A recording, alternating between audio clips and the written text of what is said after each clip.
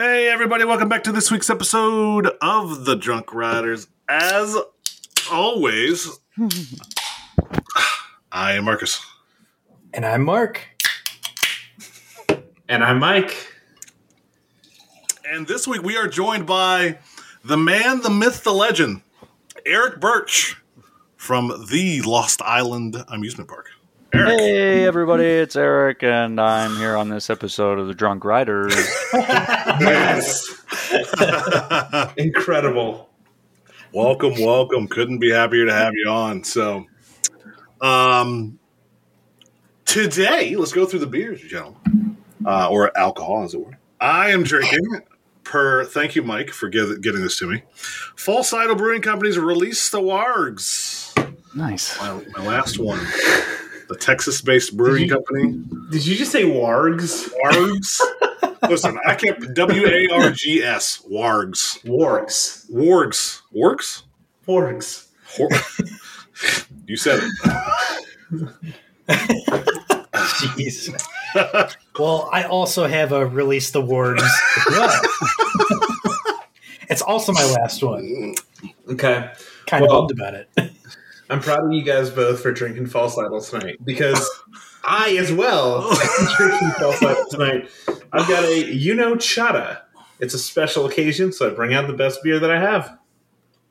And I am drinking a on-tap version of the Lost Island's Tropical Blonde, a delightful mix of guava, passion fruit, and coconut brewed off of a blonde base from a local brewing company called Second State here in Cedar Falls. You can only get it at Lost Island, Water Park, or Theme Park. Excellent. That is incredible. And in my basement. There you go. One of two spots. Love it. And now I feel like I missed out when we were there because I saw it, I thought about getting it, and then I elected for whatever Kona was on tap at the time. Big Wave is a distant second. Way to settle for second, Mark. Mark, you know the mantra of drink local. What's wrong with you? Hey, dude, it's hard to beat a Big Wave. But No, it's not. hey, I just have to go back now. That's right. That's true. Twist my arm. reason. Okay. Oh, jeez. All right. So, yes. What else we got going on, gentlemen? Oh, just to cover some stuff coming up soon for the lovely Buzz Bars. We got this weekend, we're going to Michigan's Adventure, visiting Grand Rapids. Eric, I wish you could join us. We're going on a lovely brewery crawl through Grand Rapids. Sounds lovely. Oh, yeah. It's, I don't know if I'm going to remember this weekend, so. Jeez. Hey, I'm not driving for once. I could finally be all right to let loose a little bit. Yep. And so just this, honestly, we might be saying this too late. This episode might be released too late, but just in case you happen to catch this in time and you're on your way to Michigan's Adventure or Grand Rapids, quick last minute change to the itinerary. Unfortunately, our intern had to back out this weekend for some personal items. So we are no longer doing the barn party. But instead, we are doing a bigger, better bar crawl Saturday night. In between our time at Michigan's Adventure and our Saturday night bar crawl, we are going to head to the beach and going to have some spaghetti and pizza on the beach. Let's go. What a sentence. On the beach. Great way to refuel. Spaghetti on the beach just sounds... it's a description.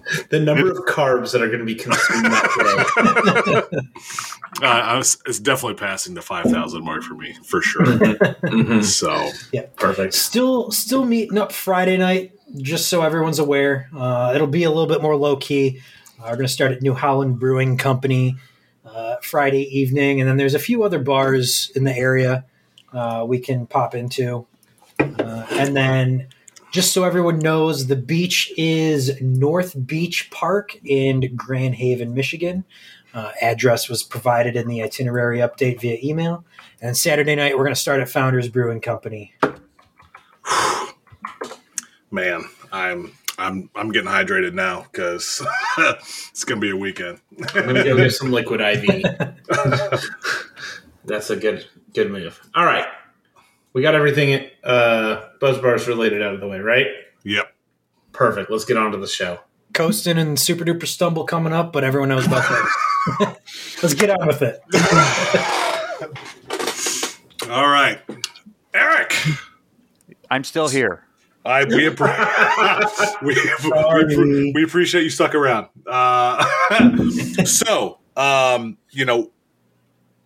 We've seen a lot and heard a lot about you.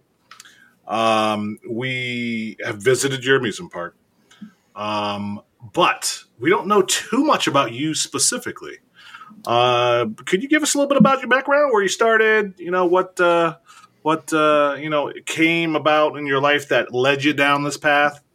Kind of where this all began for you? Sure. So both the water park and the theme park are family-run ventures, and those got started back in the early 90s.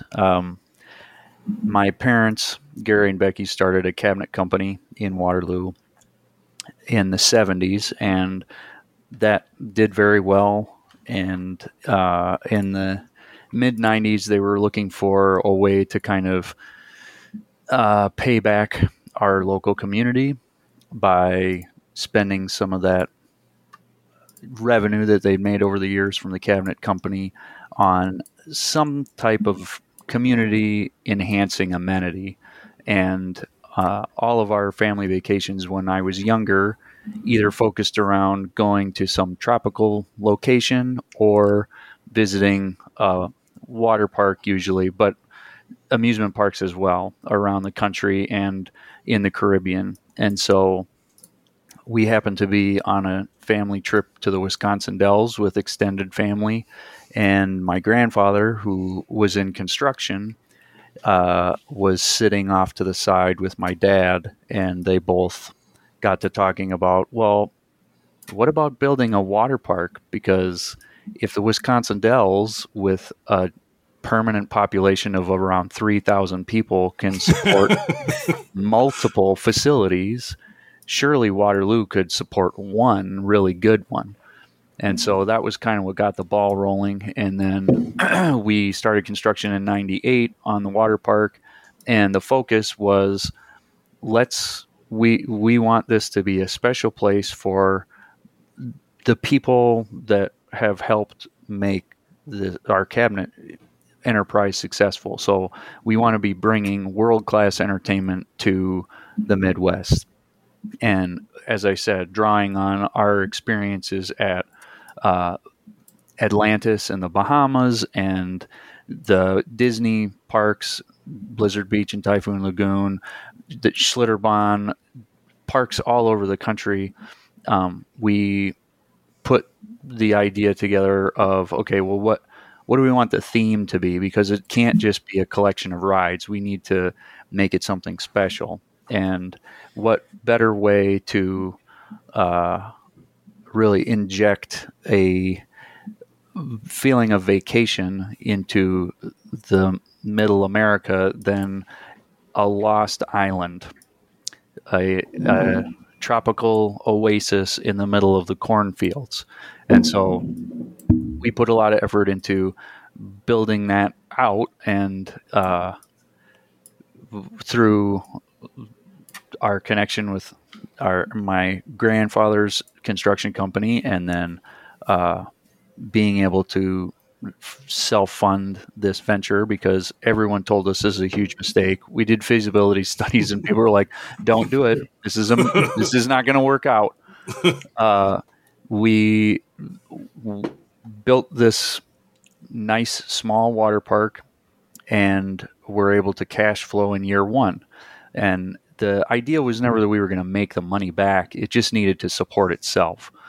And so after about 10 years of slowly, incrementally increasing our attendance and building up a pretty good brand for ourselves, we started thinking, okay, this is running pretty well, but we're starting to plateau on the number of people that are willing to visit the water park in our demographic. because just being honest, I mean, it's not a big enough draw. There isn't enough other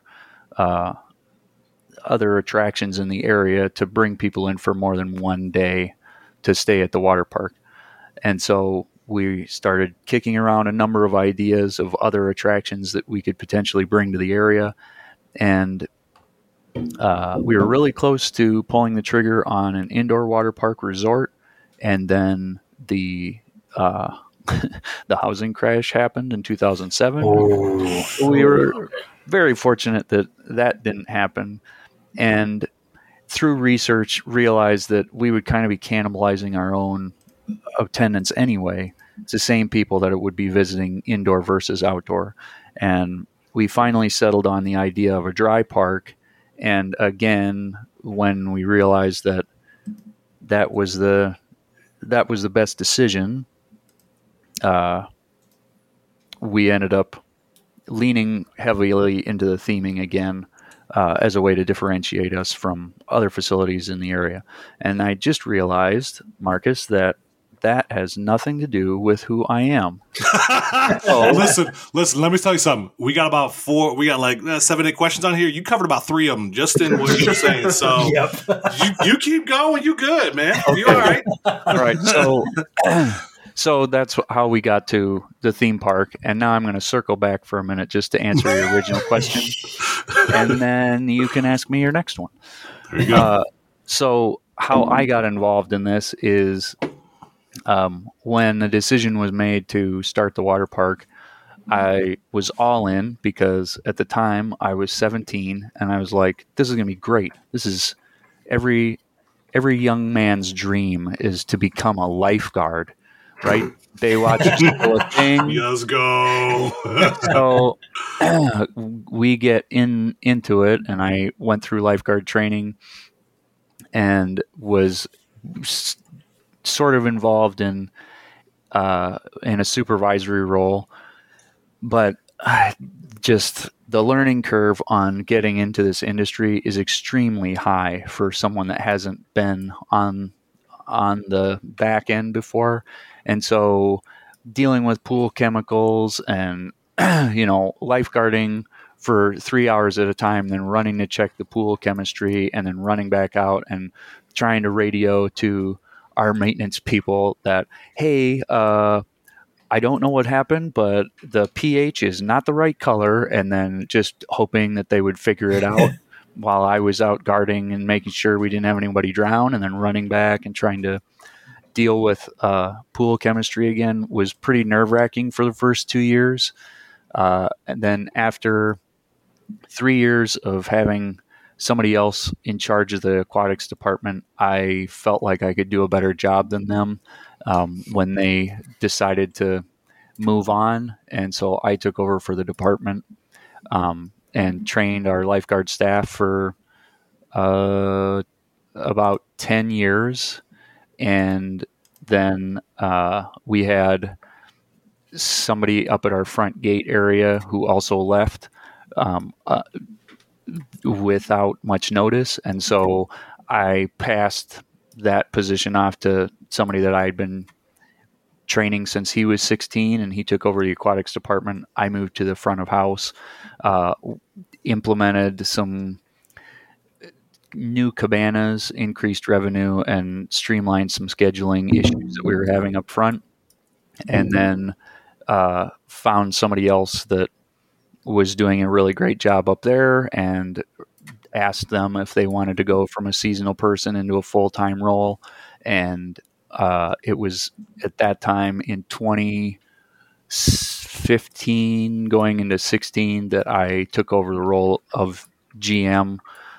And Gary and Becky kind of moved into more of a doing whatever they want role. Instead of having to worry about the day-to-day, which they should have been able to do a lot sooner. But our family has always been very hands-on and wanted to be involved in the day-to-day. And I sort of nicely pushed them out and said, you know what, we can do this without you. We have a really good team in place. And so we had been talking about the theme park as maybe something that would happen prior to that, but it really didn't get going heavily until 2017 or so. And so at that point, we had drawings done, and it was sort of a maybe this will happen dream. But 17 was really when we started to think, okay, this is probably what we're going to be doing. And so 17 to 20 was me kind of juggling the day-to-day of the water park, and then by night working on the theming and backstory and the designs with my wife on what the color palette was going to be for each ride, and cool. designing all that stuff. And then we had planned on bringing on a GM for the theme park, and went through two individuals who both also left for different reasons. And the second person, we had some personality challenges with other managers. And so just because at that point it was fall of 2021 and we were opening in 22, I ended up stepping into this role with no experience again. So where at the water park, I started at the bottom and learned our business from the inside and grew into each of the roles, except for food and beverage. I confidently feel like if I went back to the water park or any water park, that I would be able to manage that place without any trouble. But Nice. Coming into the theme park arena with no background in any mechanical, electrical, hydraulic, or pneumatic history experience has been really daunting. Like there are some aspects that translate from one park to the other, but really, again, from the back end, there are so many maintenance related issues that have nothing to do with each other that there are a lot of times that I kind of feel like I am faking it until I make it. As enthusiasts, we definitely see that all the time from a lot of different parks where they people, especially that get into these ventures. I mean, heck, just happened to have Twitter open here. A ride broken at Carowinds at North Carolina. So, there's nobody ever really knows what they're doing at the end of the day. That's my motto as a manager too. Nobody truly knows what they're doing. So where are the adult years? So when you were dreaming up this park, putting everything kind of together between 2017 and 2020, were there any parks specifically that you were really basing everything off of, or kind of parts of it? Were you snatching from here, from there in your experience, or?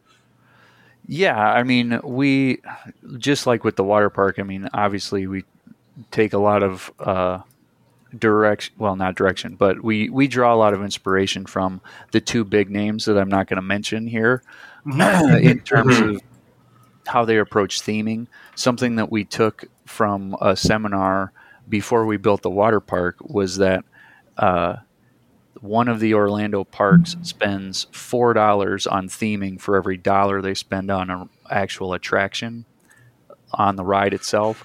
And we really took that to heart as something that we needed to aspire to, because again, we're not trying to be the Disney of the Midwest or the Universal or even the Dollywood. We're trying to be the Lost Island. And while we take inspiration from the bigger guys, we have created our own brand that does focus very heavily on transporting you to another place, just without $1 billion budget. I gotcha. Mm-hmm. And what were some of the lessons learned that you went through, or basically anything that you might have picked up from visiting other properties, or like you said at the seminars, or if there were any mentors or proteges that y'all had in developing both the water park and the theme park? What are some of those lessons learned that you would have otherwise never have known about? Oh man. Uh, there have been so many lessons, Mark. I don't know if we can talk about all of them. Uh, so, just in general, in the themed entertainment space, I would say uh, something that I've had to learn is that not everyone is going to care about the details as much as we do, and so being able to let go when when somebody doesn't notice that you've hand painted some design on the corner of a building that they just threw a soda on by accident or on purpose, or just that you have to remember that that kind of thing is sometimes subconscious and they don't recognize uh, how much work went into it. And that doesn't mean that they don't care. It's just that it isn't something that they're going to point out like we do when we go to a park and we're like, oh my gosh, look at the tile work they did around the drain in this bathroom. But other lessons at the theme park especially is just as I was saying, in terms of not really knowing what I'm doing maintenance wise, the amount of prep work that needs to be done and like preventative maintenance that needs to be done, it would be really helpful if there were a little bit more detailed roadmaps on how to do that, because the manuals are like, hey, yeah, do this and this, and then a lot of things kind of get buried in the 350 pages of text. And sometimes, just talking to another park that has the same ride, they are able to give you such a wealth of information, and it would be great if that could just be readily available. But it's you got to live through it to learn that Right. stuff. So that's probably the biggest thing is we are trying to pick up as much preventative maintenance as we can so that we don't have the issue that Carowinds is. Well, we have a ride down right now too because of unforeseen circumstances, and sometimes that just happens. There's no way around it. Yeah. Absolutely. You mentioned it a little bit, but the level of theming that you guys have is, I know when I walked through the gate was my jaw dropped. I really did feel like I was brought into another world. Mm-hmm. Was this, collaboratively in your family? How did this idea of Lost Island and this intricate backstory that you guys have come to life? Because it did feel like you were transported somewhere new. Mm-hmm. Thank you, Mike. I really appreciate you saying that. So, like I kind of alluded to, the Lost Island sort of motto is to exceed expectations. And the jaw-dropping metaphor or experience is what we go for every time. I mean, people expect that, well, I'm just going to this park in Iowa. It's, I'm going to get a coaster credit, but let's spend as little time in the state as possible. And we would all be lying if that was not our first thought when we came. Would definitely be lying. Yeah. And that's something that we've been working for 23 years to overcome. So I'm used to being in that position. And when people are willing to admit that they actually are impressed with what we did, that is the greatest reward. So how we came up with this was a total gamble on throwing stuff against a wall between the family and just crossing our fingers that it worked out. I thought several times in the process of coming up with all of this stuff that we were making a huge mistake, that nobody was going to care about this, and it was going to be a colossal failure because we didn't farm this out to some consultant or bounce ideas off of focus groups or anything. We basically just took a leap of faith and we were like, you know what? This is going to be good enough. It's everybody that's working on this believes in it. We have spent untold numbers of hours trying to come up with it. we think we have something that's going to work. And so, yeah, between my parents and my wife Molly and I mean, did the majority of the heavy lifting on the backstory. And the reason that was very important to us is it informed many of the design decisions that happened throughout the rest of the park. So whether it's the tree restaurant or the wrap that goes on our Gerstlauer Skyfly, all of the design elements throughout the park are based on the meta data legend stuff that we came up with.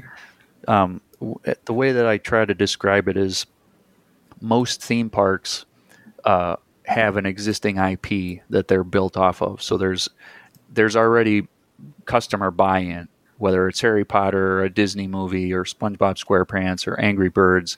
Yeah. People know the story already, and so because the story is successful, they build a park to increase engagement and get people to feel like they're in the world. And what we are doing is we created that story, but because we didn't have any way of getting it out to the public beforehand, we sort of reverse engineered the park in a way that the park is built first, and then we're going to back in the storyline elements to people that are interested in learning more. So it isn't necessary for you to enjoy your experience at the park, but as we get going, there will be more opportunities for people to get more immersed and invested in the characters and storylines of the park because we have it all created. It's just getting it to the people through other means. And the first way that we do that is with the companion app. I don't know if any of you downloaded that when you visited. Yep. Loved it. What elements did you love, Marcus? I love the specific interactions that you had with specific areas of the park. It really helped because I came into it really blind, and I tried to because I didn't know much short of you guys built a new park, right, in Iowa. And I'm from Ohio, so I kind of understand that. But going in, I really tried to not only learn about the different areas, what's themed after, what the lore behind some of the stuff, which again, I had no idea about. And I was just like, I was floored by every step, every single thing about the app that introduced any sort of backstory that showed, heck, the map of the park was great. Everything about it was better than most because it embraced a lot of what you have built in the park. It really showed that you guys really cared. And that for me gave so much stronger of an impression on the park than really anything else. Because a lot of times you go to these amusement parks and you go, well, they built this stuff, but do they really care if we enjoy them as a theme park goer? It can be hit or miss depending on where you go, right? But no, I walked through the gates.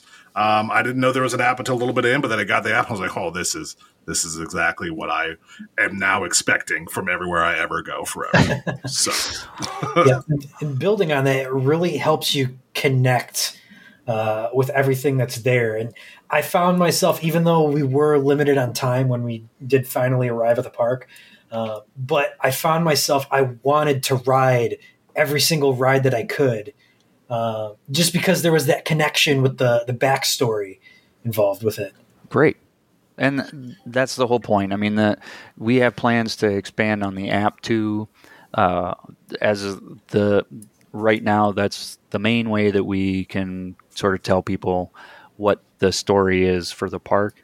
But this year, we introduced costume characters as well. So many of the avatars from the app came alive this year, and they have done a great job of interacting with guests in unique ways. We have one character that was a last-minute addition, actually, and has kind of become the star of the park. His name is Yamil, and he's a merchant that will trade kids semi-precious stones that they find in the sand play area for trinkets in his cape. And we kind of threw that idea together last minute because we always planned on the ruin area that's sort of an excavation site. in the Earth realm, we always plan on having these semi-precious stones scattered in there just as an Easter egg, because kids are always digging in the sand, but it really is more of a special memory if you find something when you're digging. So those were always planned, but we thought, hey, it would kind of be a cool touch point if this merchant character wants to trade you for that, because in my mind, I was thinking that's a way for us to maybe save some money, because those semi-precious stones are not cheap. And if he trades you for like something that only costs us a quarter, we're kind of money ahead. And the kid gets this cool interaction where they basically traded something that they found for something that they may want more.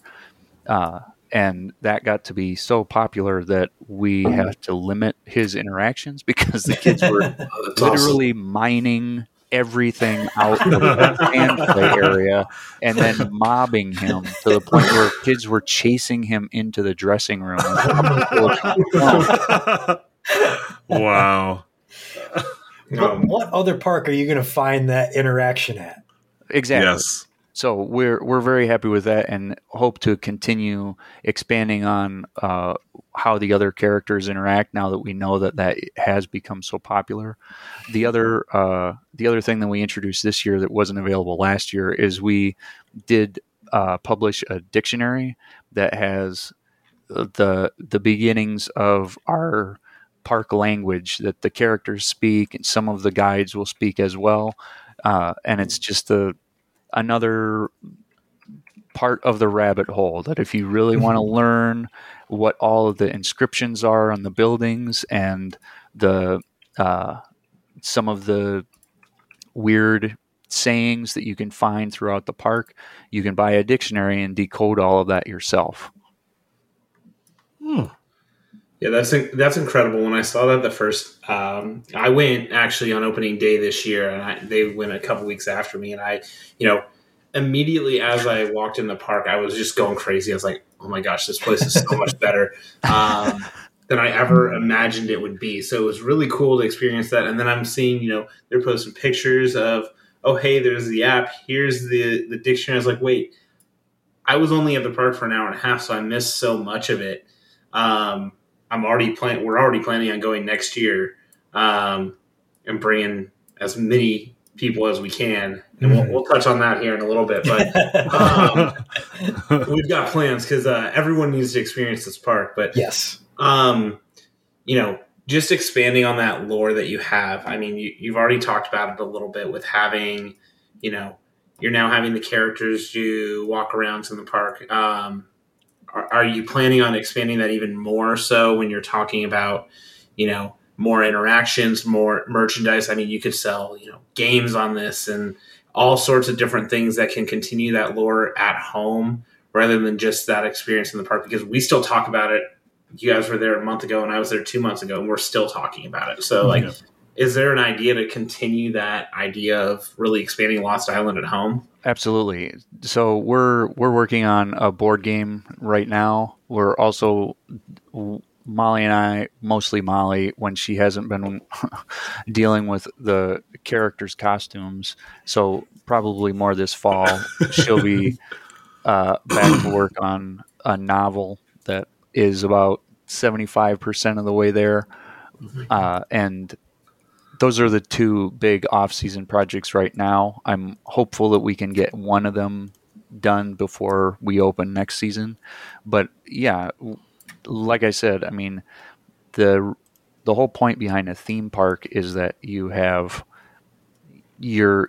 immersing a person in a different world. And so we aren't able to do it all at once because we don't have a team of 50 Imagineers to execute it on, but we do have plans for 2 years, 3 years, 5 years down the road to continue to create that immersive feeling. Eric, you're setting us up. We had the questions lined up. I mean, you just said it, 5-year plan. Where do you expect to see the park here coming up in like the next 5 years? Like what's your hopes and dreams, if everything goes according to plan, where are we going to see Lost Island in 5 years from now? Well, I hope we're on some top 10 list somewhere. by then. As far as attractions, I would like to keep those private for now. Just know that Of course, yeah. we do have plans to expand the park, but as you should know, that is based pretty heavily on whether we get the attendance to make it happen. But yeah, we built the park in such a way that every realm, except for Awa, has the water realm. Every area has room for at least 2 additional major rides. So we have the ability to grow for a number of years. And if it gets to be incredibly popular, we can always put a ferry in and go to the other side of the lake. Ooh. I like that. I felt like that was the one walk. I was like, oh, I could go around. You get good things along the way. Lake. Yeah, don't get reminded. So regarding your park development, you developed this over the last 10 or so years, right? A little less than that, but COVID obviously impacted everybody everywhere. How did that impact you guys in Lost Island? Marcus, I got to tell you, I'm so tired of talking about COVID. Everybody uses it as an excuse for why they can't do things anymore. It's like, give me a break. That was 3 years ago. Get your life back together. So COVID, obviously impacted us, but it didn't really slow down our construction. All it did is make everything more expensive. I gotcha. In Iowa, we also had a derecho, which for those of your listeners who aren't familiar with what a derecho is, it's basically an inland hurricane. And so this happened in 2021, right after COVID got done. So right as we were framing up all our buildings and needed a ton of plywood, this derecho came through and essentially flattened the southern half of Iowa. And so there was no plywood to be found anywhere. So we had to pay outrageous sums to have it shipped in so that we could stay somewhat on schedule. And that was the biggest headache we got from COVID. It wasn't that we were locked down or that people weren't able to work or a bunch of people got sick. It was mostly just materials didn't come in on time. It definitely hampered schedule for that reason. And then everything that we did get was so expensive that it blew up our budget. So that's why I don't like talking about COVID. I got you. No one likes to think about a lot of money they had to spend. I get it. So think about the water park and the theme park, have you had any sort of discussion around a multi-park ticket or like anything like a shuttle between the parks or anything fun like that? We already have multi-park tickets, Marcus. You can come to both parks in one day or two parks across 2 days. I definitely did not. Oh, there it is. I was only there for the amusement park, so I did not. I did not look. The shuttle between the parks we're still working out. The challenge is that right now we're charging for parking at the theme park, and the water park does not. So we already have challenges with parking at the water park as it is, and the last thing we want to do is encourage more people to park over there and then take a shuttle to the theme park. Yeah, so there we go. I get it. Doing like a charge for the shuttle if you're parked at the water park might be something we would consider. It's just that's a problem we don't want to deal with just yet. So we might jump into a solution next year. We're still trying to get the theme park running. Oh yeah. It's just something that I was really curious. Obviously, I missed the ball on paying attention, but that was one other thing that really peaked because we had planned on coming back to see your smiling face. So we missed you this year. We were there later in the day, so we didn't get a chance to stop by. You were gallivanting. You're good. Yeah, must have been the case. It happens. You got a park to run. I get it. We got another great one here, and because my compatriots aren't very talkative, I guess I'll. I'm just looking at Mark waiting for him to talk. I'm just let Mark have a question. Go ahead, Mark. Go ahead, Mark. You just take the floor. All right, I'll get this next one. All right, I got this. All right, we believe in you. So, when was or did you have that holy shit we did this moment, and what caused that, and when was that, either for the water park or the amusement park? Oh man, let's see. Well, the water park, I have a very specific memory from the first year when it was halfway through the season, and I remember meeting my dad underneath one of the slide towers, and we were coming from different directions, and we both sat down on opposite sides of the foundation for the slide in an area that guests don't really go, and we were just sitting back to back, both completely exhausted, and I said, "Do you think we made a mistake?" And he just kind of sighed, and he says, "No, I don't think so." And I shook my head, and I was like, "Okay." And then we both got up and walked separate directions to put out whatever fire we were working on.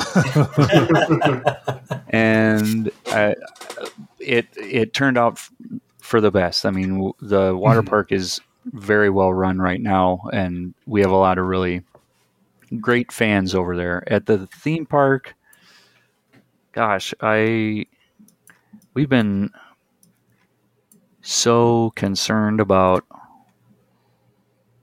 getting it going for so long. I don't know if I've had a moment to think about the fact that it's done, because it's never done. You can always do something to improve it. I think it was probably this year when I rode Matagani for the first time, and because that was sort of the last ride that we were waiting on last year to complete, and so that was a very satisfying ride because I had never been on a launch coaster. I know that's like the worst thing to say on a coaster podcast. Oh, that's all right. And we, like I said, we're water park people, so getting into the coaster enthusiast community was totally unexpected. And the number of questions that people ask about our rides and which rides we're going to be putting in next. I'm a themed entertainment guy. I'm the furthest thing from a roller coaster buff. And so getting questions about that stuff, I always just feel like an idiot. But the launch coaster was a pretty amazing experience. And to think that we, after all of the headaches that we had, that we finally had the park together, that was a good moment. We just need more people to experience it with us. Yeah, definitely. I will say about Matagani is I hadn't been on it. We know a lot of folks from Europe who had been on Kanonen at Liseberg. Mm-hmm. And they were never big fans of it. And then after riding it, I'm like, what were they on? Thinking, right. This ride was not good. It's like a mini Maverick. Yeah. So much fun. Love that ride. That's a good time. I forget how many times we rode that, Mark. I felt like a dozen times. I swear. We really it wasn't anywhere close to that, but it did like quite a few times. Yeah. All right. Well, we've been asking a bunch of questions from ourselves, and we got fans. So I don't know how, but we have fans. This is where the show starts to get a little bit unhinged. Yeah, this is where we get a little crazy. So before we go into these questions, I need to ask Volcano. Volcano, you got it. First this try. Is,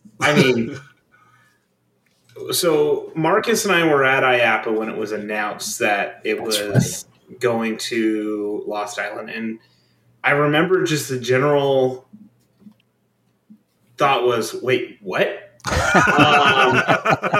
And then experiencing it, I felt outside. I mean, that ride is so immersive. It's incredible. How? Just how? Well, I mean, you've been on a Sally Dark ride before, haven't you? Not to Sure. Not one like that. Yeah. There's levels of Sally, and that one blew Sally out of the water. That was next level. Well, a lot of that credit goes to Drew Hunter, the lead designer at Sally. He really helped us put that together. And many of the elements that are in that ride, they had already planned for a stock idea that they had called Forbidden Island. So it was at IAPA for a number of years, just waiting to get picked up by any park. And we had spoken to Sally and developed a relationship with John Wood, just because he and my dad Gary are cut from the same cloth. They both started a business when they were young and are very involved in the day-to-day and have a lot of the same views. And so they would talk every time they saw each other at IAPA, and this Forbidden Island concept was always at their booth. And my dad said, if we ever build a theme park, we want to put something like this into ours because it fits the existing Lost Island theme. So it had a bunch of elements that we scrapped, but it basically was, you got on the beach and then it went through all of the island movie tropes. So there was a pygmy section with blow darts, and then there was a section with dinosaurs, and then there was, I think, a section with zombies, and then you went into a volcano, and Volcano, his name was Volcanicus, was still the end villain. And when we decided what the theme for the overall park was going to be, and we went to Sally and we said, hey, you remember how we were going to come to you if we wanted a dark ride? That day is today. And so we said, we love the volcano at the end of this Forbidden Island, but that's it. We all we want is the volcano. So Drew helped us walk through how we were going to design it to fit with the storyline that we had for the overall park. So we always knew that Volcano was going to be our island villain, and Drew sort of helped us dovetail together the ride experience with our existing meta backstory. Yeah. And he really was the one who came up with all of the scenes in there. We had very little to do with that. He basically gave us a storyboard and said, so you're going to go from here to this room, and then you're going to shoot at this screen. You're going to see this 3-headed monster. Then you're going to go down this lava tube, and there's going to be a scorpion. And we were just like, yep, yes, okay. The only input we really had is what the Tamariki tells you in the pre-show, and what the shaman says when you see him in the queue and in the ride. Those were really the only parts that we had a lot of creative license over. The rest of it, they kind of just presented to us, and we said, this is amazing, we're doing it. That's fantastic. Yeah, it definitely, I got second place, by the way. It was sad. Respectable. Sad. It's, but yeah, I definitely walked off of that just like mouth agape, really. Good. So I Again, assumed we're exceeding your expectations. That's yes, that's the because goal. you really don't expect much, which is a good thing to come in on, in my opinion, at least. Because when you don't expect something, you get blown away. You're more. I mean, I'm proof positive, more than willing to go to a place that honestly I never really had planned to go to for a couple more years, because we went to Iowa a couple years ago, before Lost Island was really a thing. So we were going to the Midwest again. We were like, we got to go. So the fact that we weren't expecting much and came away blown away, still fantastic. I'm glad to hear it. Were you smiling at me now? Do you want to take this first question? No. All right, moving on. Gary, good guy. He's ridden way too many roller coasters. He's in Italy right now. He wanted to know, of the 2 relocated coasters that you guys have, which one has had more challenges to obtain and relocate from their respective countries? Let's see. I mean, as far as cost to relocate, definitely the SLC from Ratanga Junction, just because it had to be disassembled from South Africa and then it was shipped to the Netherlands to be refurbished and then shipped from the Netherlands to Iowa. And that was 88 shipping containers that had to make their way to us. So, oh, man. They all made it. But as far as... Okay. Just so everybody knows, they all made it. But in terms of which one was easier to get going, it was obviously the SLC, because the launch coaster has just been, obviously it didn't open for a year because many of the parts that we needed got delayed due to COVID that needed to be replaced. And that was really a nightmare because we had the track up and assembled, and then getting the guts of the coaster put in, it was just finding out, we needed new brake motors and part of the hydraulic accumulator. There was a part that needed to be replaced on that. And so having the ride there, just staring at everyone and not being able to put it to use for a whole year was pretty devastating. Yeah. Were you able to get those parts directly from Intamin or have to do a third party? They had to come direct from Intamin. I mean, Intamin is very proprietary on important parts like brake motors, and so there was just no way around it. We basically had to wait until we could get them. Get everything through. Yeah. Well, and if I remember correctly, Storm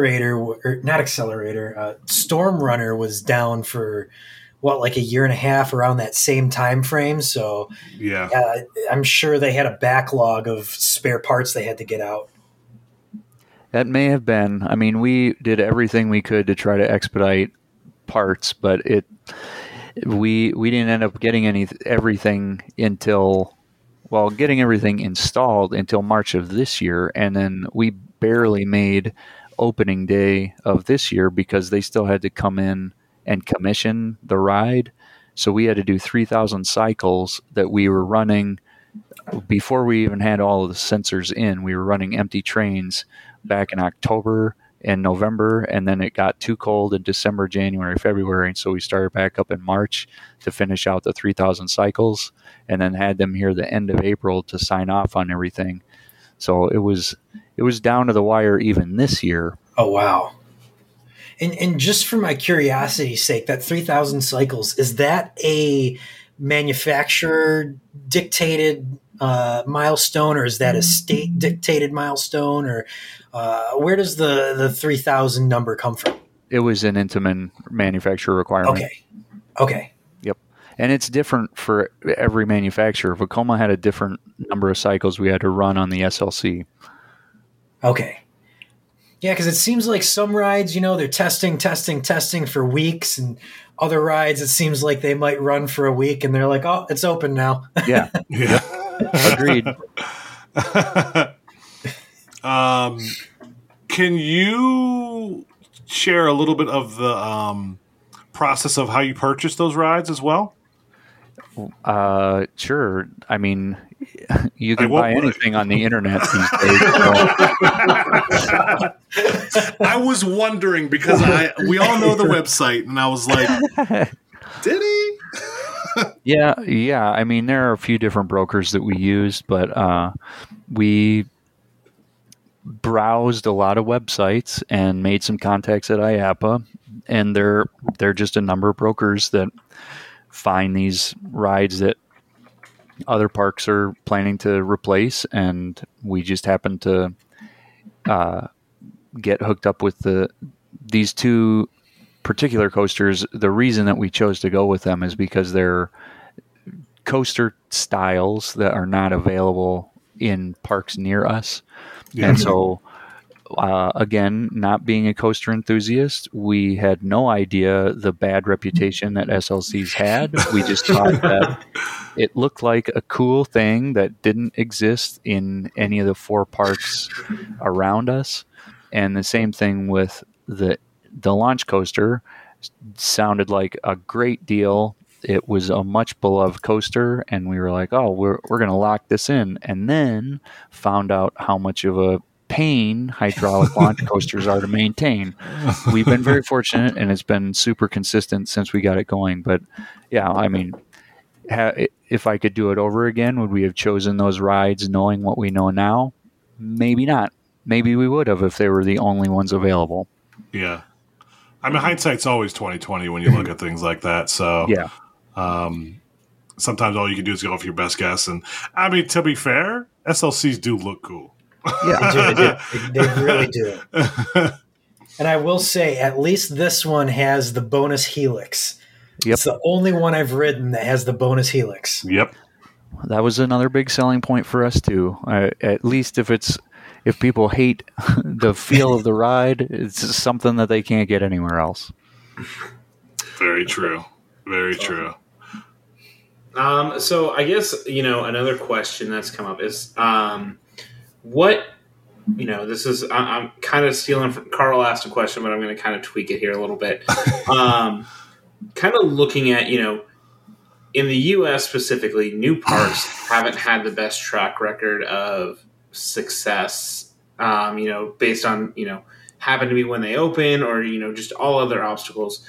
What steps did you guys take to really ensure that, besides the lore building that you guys have done, which has left a great impression in everyone's mind, that you guys have taken to really try and ensure that you're not going to be, another footnote in that history and that you're going to be around for the long term and really build your brand? Well, Mike, I think one thing that separates us from a lot of those other parks that didn't make it is just like in your personal life, financing is important. And many of those other parks way over leveraged their hand and assumed that they were going to see much higher visitor counts than they did. We did the same thing, but had the contingency plan of, okay, but if we don't, what is the runway like?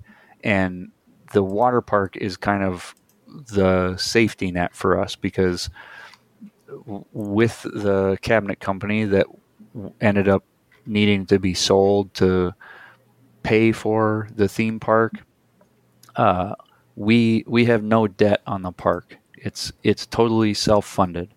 Nice. And wow, that's impressive. What many people don't understand is that doesn't mean that the Bertch family still has unlimited resources. What that means is that we're all in on the Cedar Valley community. We have literally invested everything that made us successful back into the community. And so without having to pay debt payments, that's very important to being able to be self-sustaining. And we have no investors that we have to pay back. Like I said at the beginning of this podcast, as long as the parks are self-sustaining, that is the return on our investment. And so for any of those people that are saying, oh, the prices are too high and why are you charging so much? I always encourage people to consider any other park of a similar caliber and compare the pricing with those places, rather than coming to one of our parks to going and getting a tank of gas or going to see a movie or getting fast food, because that is the other hurdle that we've always had to overcome, is the local clientele who often are the loudest about pricing. Yeah. Really aren't comparing apples to apples. And we really try to make the case that, look, we're charging a fair amount for what is being offered, but we have to charge an amount that is going to make us enough money to survive. Yeah. And so the way that we're going to stay alive, Mike, is by reminding people that we're not some faceless corporation that is trying to nickel and dime everybody. We're a family-run business that has every intention of continuing to invest in the community that we have grown up in, and by providing world-class entertainment in this area at a price that we feel is fair for what we're providing, and having the water park pay for it until we can survive on our own. Yeah, and honestly, we were overjoyed at the prices we had to pay. Like we were at Kings Island 2 weeks earlier, and what was parking like $30? Yeah. Or something insane like that. We were so happy we had platinum passes. So we didn't have to pay that. But still, like even something like that, seeing $10 for parking, it's like this is a lot more reasonable than the competition. Now we probably are a little bit, we're a little more well traveled, so we see a lot more of the world that probably of amusement parks than some of your normal patrons. But fantastically priced especially for what you guys have. I've seen significantly worse for much, much, much worse. So to get to what we got at that price, that's very few in the industry offer that sort of deal. Mm-hmm. I do have another follow-up just on that. So you mentioned, that the local area is, your prime demographic. You're trying to hit that local market to really pull people in. In terms of, advertising further out, a great example that, we always see is driving from Kentucky into Indiana. You see the Holiday World billboard literally right outside the gate of Kentucky Kingdom. And it's just like, hey, so many billboards. It's just like that friendly reminder, like, hey, we're right here. We're available. In terms of that marketing strategy where you guys are trying to, reach out to those people, year 2 of the theme park, like what's that scope that you want to reach to attract people, not just, locally, but, in the region, trying to get those people into the park and realize this is where my family should vacation? Yeah, we spent a lot of money on billboards. It's funny you mentioned that. Yeah. Around the state. So coming in on all the major interchanges from Illinois, we have them in Rockford, we have them in Omaha, we have them on 35 coming up from Kansas City. We also have several strategically placed in Des Moines and also coming from Minnesota. So we try to hit all of the major throughput highways coming into the state. And then this is a question that we get a lot of, well, I don't see any of your advertising. And the challenge with any business these days with media is it's so fragmented that unless you have an obscene budget, it doesn't really matter how much you spend because it gets so watered down with the 500 different social media platforms. And then if you want to do radio, well, there's also streaming services for radio. Well, what about TV? Okay, TV's prohibitively expensive for a small business. And also you have 7, 8, 9 different streaming TV services as well. And so how do you pinpoint the specific services that is going to get in front of your target market enough times that they remember seeing or hearing your ad, and then that translates into a visit? Unfortunately, I do not know the answer to that, nor do I know how much it's going to cost. So what we have tried to do is strategically deploy our advertising dollars on those billboards. We've done radio ads and giveaways throughout the state of Iowa. And then beyond that, we have tried to pepper social media in the broader region. So including Minnesota, Wisconsin, Illinois, Missouri, and Nebraska with lookalike audiences on Facebook, Instagram, and YouTube, as well as Google ads. And we actually just had a meeting with Reddit today about getting on their platform and potentially doing some marketing to the subreddits on there, and we'll see how that goes. But it's so hard because everybody can tell you, well, you're gonna get whatever 1 million impressions by advertising with X, Y, and Z. Okay, that's great, but really, those metrics mean very little in today's digital landscape because impressions don't mean anything. That's half of those are probably bots. Another third of them are probably people that are way outside our demographic and won't even recognize that it's an ad targeted to them. And then, yeah, you may have a quarter of them that are like, oh, hey, Lost Island, that looks fun. But the real number of people that see the ad and click through to purchase a ticket is so much lower that it's like any other form of advertising. It's a total shotgun blast, and you just hope you hit something. Yeah, I've seen, and that was actually something that I never really looked at it from that way, which would be why I wasn't seeing advertising. Now, I am not exactly a proponent of trying to look everywhere for advertising. There is that. But that was something that was brought up early on, I think, with the park. Did you guys take a while to find your groove when it came to marketing, or was it something you felt really strong with from the start and it's just evolved with time? Well, with the theme park last year, we absolutely did zero marketing because we didn't even know when we were going to be opening. And so the last thing we wanted to do was blast out, hey, new theme park opening soon, without a date, because then it was just going to be having people show up and getting mad that we weren't open and they just drove 4 hours and turning around. So there, again, hindsight is 2020. Maybe that was the right route to go. It still seemed like when we did let people know that the park had opened, the messaging was, well, they're not ready. Not all the rides are open. It's like, yeah, because we literally just got the concrete guys out of the park yesterday. So, yes, we weren't ready, but we felt like we needed to open. Otherwise, we were going to lose the whole summer. And so it was really cobbled last year. We did try to hit it hard this year with a lot of digital, a lot of radio, and those billboards going up.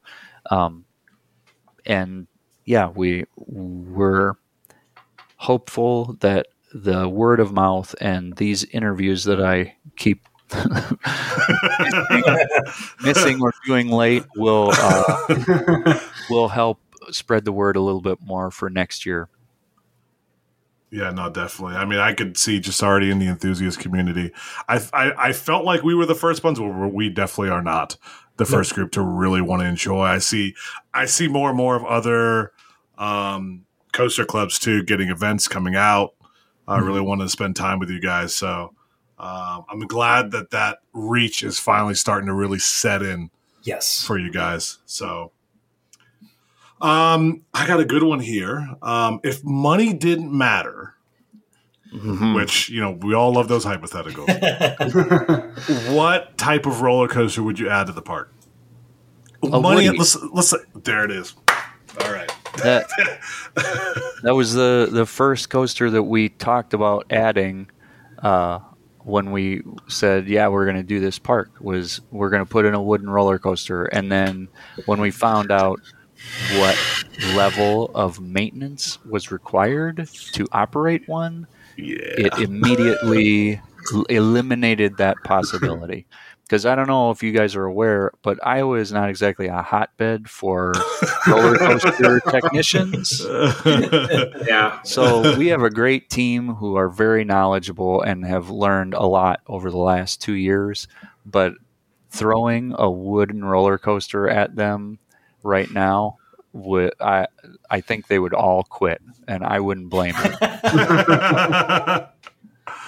All right. right. So if we could find some money, we'll make sure to get you a couple of guys to move to Iowa. Get a few carpenters in there for you. Yeah, get some folks. Maybe there's a compromise somewhere in the middle with a wooden structure but a steel track. Oh, interesting. We might know a guy. We'll see if we can lay a text out. Okay, so I have kind of with that, but when I was at the park, I made this comment, and I don't, first of all, know if you're aware of this place. Are you aware of Energylandia in Poland? I have heard the name of this place. Okay. So this is, they've been around for about 10 years or so. These guys are laughing at me, but they're one of those few parks that have opened up and really blown up in size. Obviously, Poland, completely different demographic than Iowa. One thing that, it has a lot of charm though, that place, and it's very, they have their own IP, basically own lore that they're starting to put in after, they flooded the place with a bunch of kid rides, small things like that. Mm-hmm. And everyone who's been there and who has been to both places says this is the Energylandia of the United States in Poland or in Iowa. This is like, this place has that potential to truly be this mecca, this place that everyone travels to. And I mean, I think last year, Marcus, we had about 30 people go from the States over to Energylandia. Yep. And we had walking in, I was like, this feels like, I don't know if you know much about Poland, kind of similar vibe to Iowa in terms of a lot of cornfields and just, very similar feel.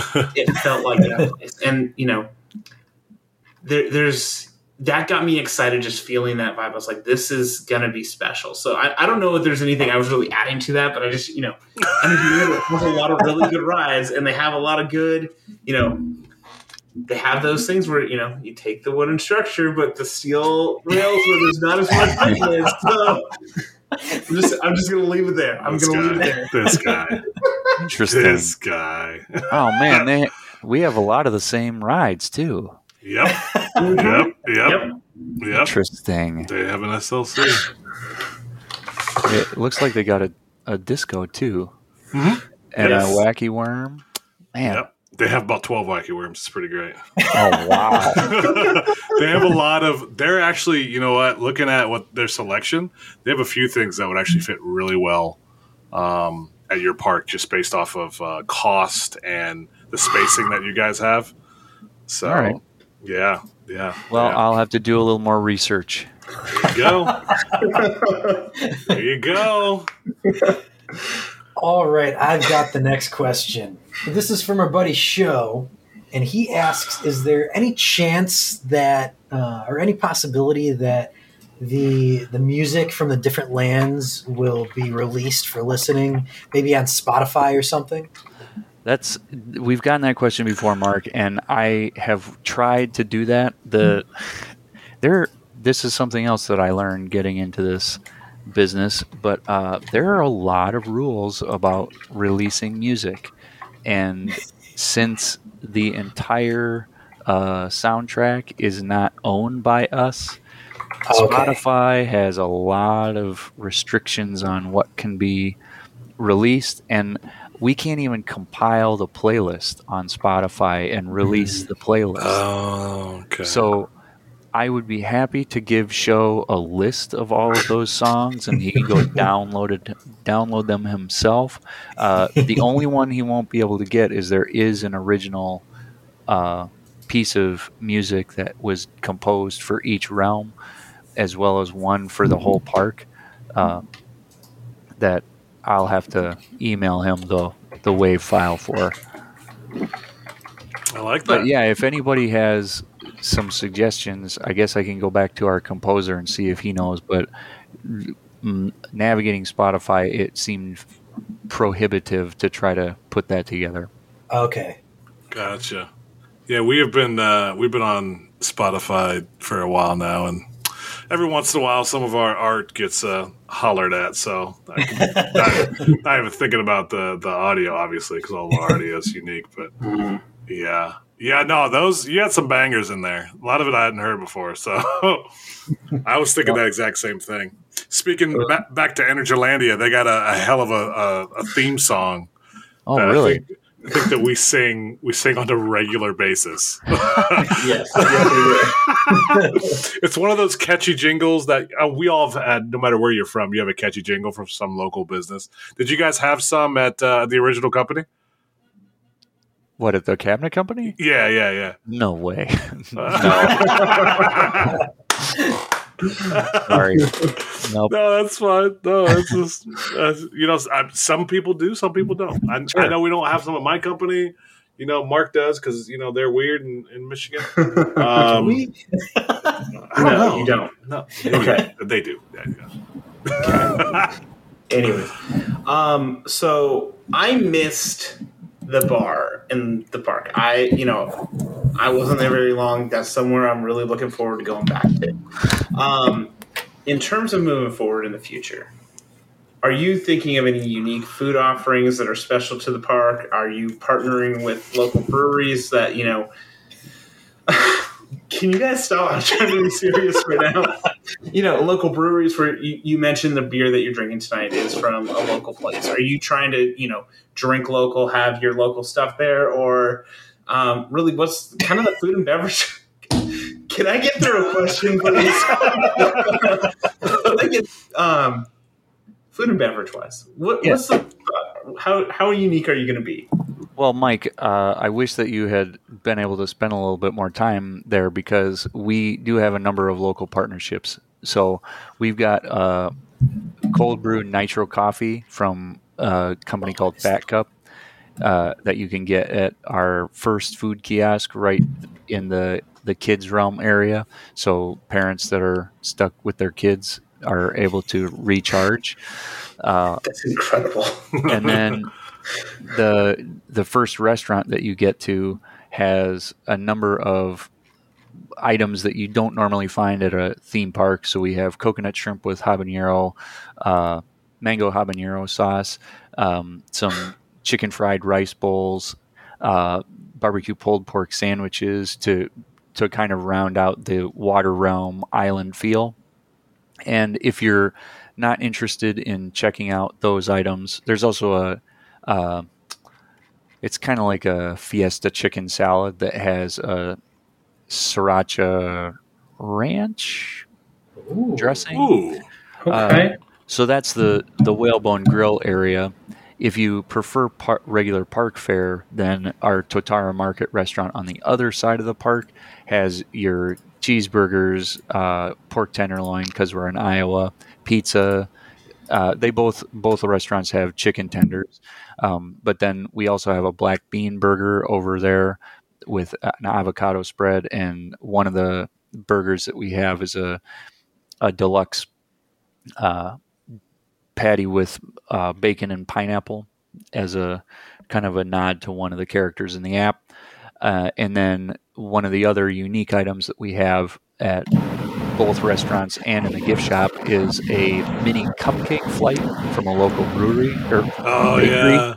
Oh, that was great.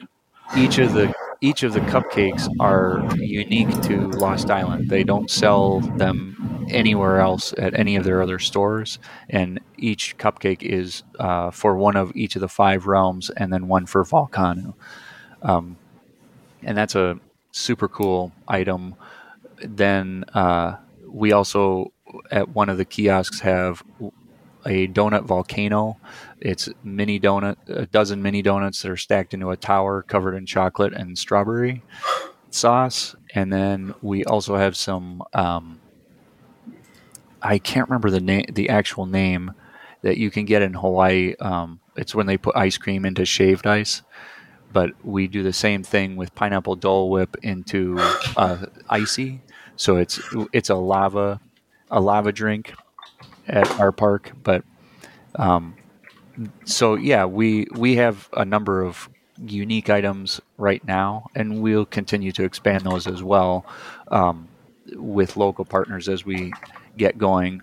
but we kind of hang our hat on that sort of stuff because the beer that I'm drinking is from a local brewery, and like I said, we partnered with them to create that beer as well. Just like with the cupcakes, you can't get it anywhere but at the park. Yeah. So it sounds like we're going back because I missed all this food. So while you were talking, Eric, I went on Google Flights to see how quickly I could get back, which is very much of a staple of our show. So Great. Unfortunately, it's not going to work right now. But Yeah, I know. I've got that set. So, dang, that all sounds incredible. So, jeez. Okay. Mark, get the next one. I'm counting on you, Mark. All right. Man, I wasn't ready. I wasn't looking at the questions. It's your cat. He keeps running around is what it is. Right? Dude, he's so distracting. My goodness. Oh, where's a good question? There are so many questions. They really there's a brought lot. Also, Eric, you've covered so much. Like, these questions are all covered, and we appreciate every single second of Okay. I'm glad. that. Ooh, here's a good one from CPred. Are you considering any park-sponsored enthusiast events like what Holiday World does with Hollywood Nights? That is a good question. We have Ace coming out on the 22nd, but as far as park-sponsored events, we had toyed around with doing some shoulder season holidays. As far as during the season, we're not there yet. Probably just not right now. Okay.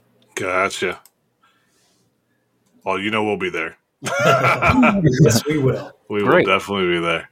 What are you looking for with? What does Holiday World do? So Holiday World, the Hollywood Nights is probably one of the more famous ones. A lot of them just offer, unique things that you can't do elsewhere. A lot of it's exclusive ride times, some ERT on the rides. Mm-hmm. But with the uniqueness of everything that you guys have there, I could see a whole repertoire of late night, like after dark type stuff. That would be very entertaining to the enthusiast crowd. At least I know, especially in the bar area.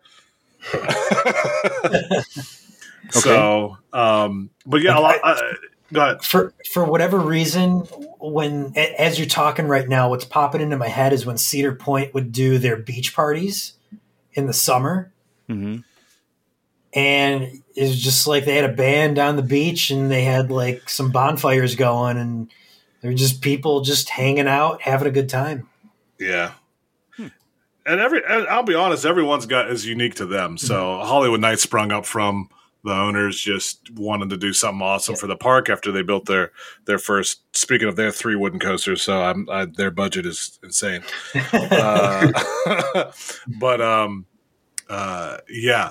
Just every park's got something unique about it that if they ever have an enthusiast event, that really makes people want to go and stay. And some are just go for the roller coasters. That's it. Other for a little bit of both. Some other ones are like the Halloween events down in Universal Orlando.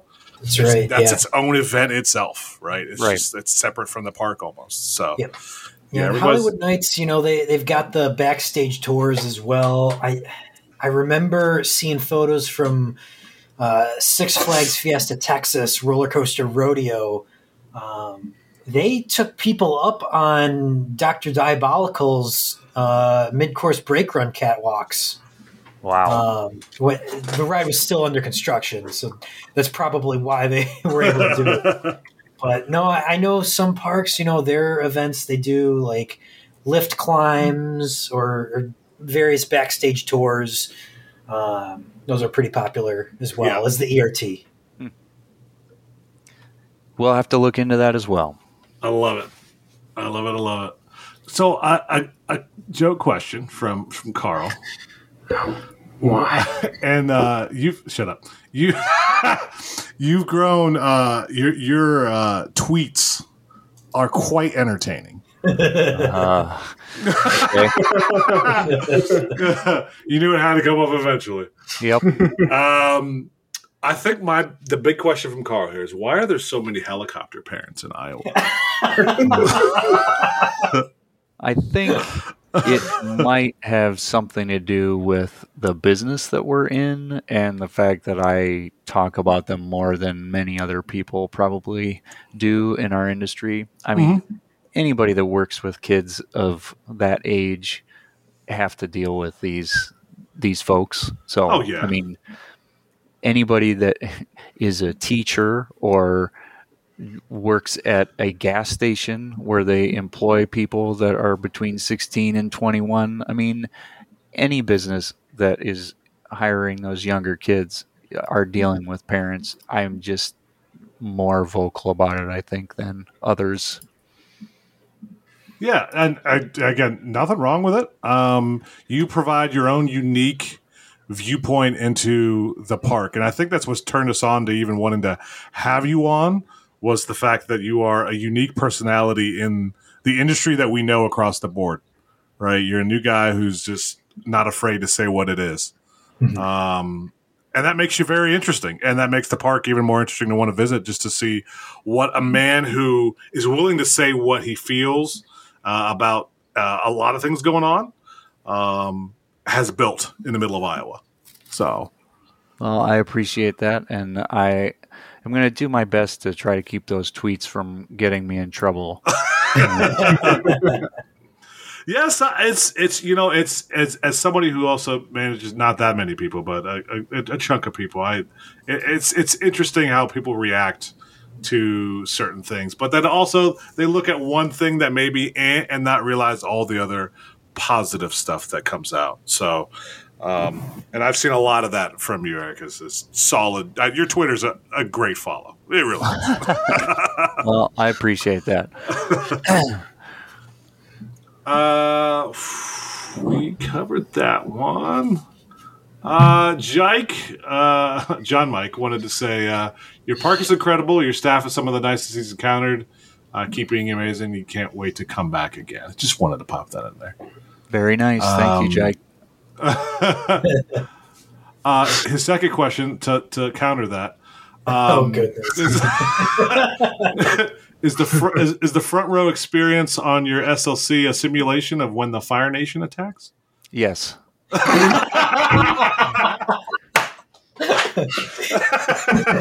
Avatar inspiration confirmed. Yep.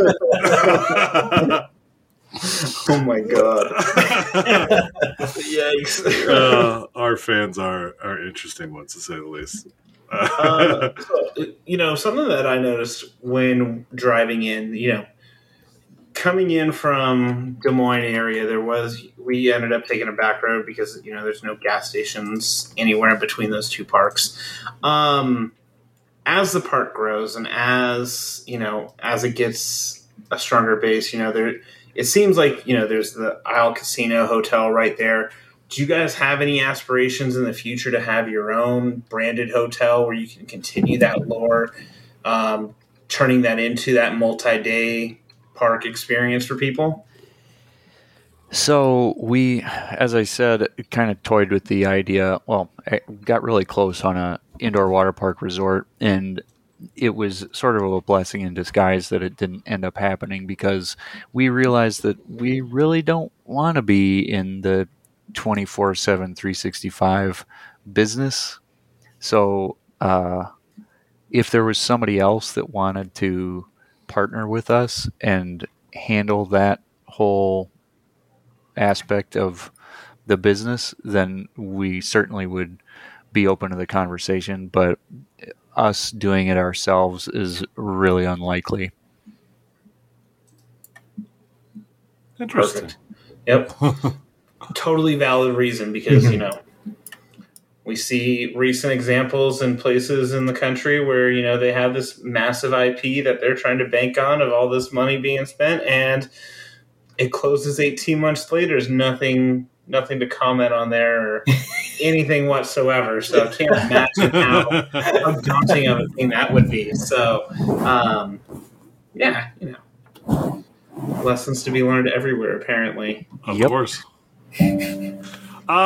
So we've had a hell of a conversation, Eric. And I think I kind of want to finish up with one from you. Just giving us a little more love for Lost Island. And I want you to give us 3 reasons why everybody should get to Iowa and visit Lost Island. Oh, you put me on the spot. Okay. Well, the first reason is that we are much more affordable and provide a very similar experience to places very far away that people tend to spend money to go visit and end up spending most of their time waiting in a line. And so those are all 3 of them. Wow. Okay. We're cheaper, shorter waits, and a similar, if not better, overall experience to a lot of apples to apples comparison parks. 10,000% agree. There you go. Cash money right there. That's all you need to say. All right. All right. Well, Eric, it has been an honor. We appreciate you joining us on this lovely night. Is there anything else you wanted to add for our lovely listeners? It's been my pleasure. Again, I apologize for being a little late tonight, but I look forward to seeing you all in person. The next time you visit, please let me know. Oh, we will. Absolutely. Buzzbars will be there in 2024. We're going to make it a big thing and can't wait to be there. Yep. Wonderful. All Thanks right. very much, guys. Yeah. Thank you. Thanks, everybody, for listening. You have a good one. Eric.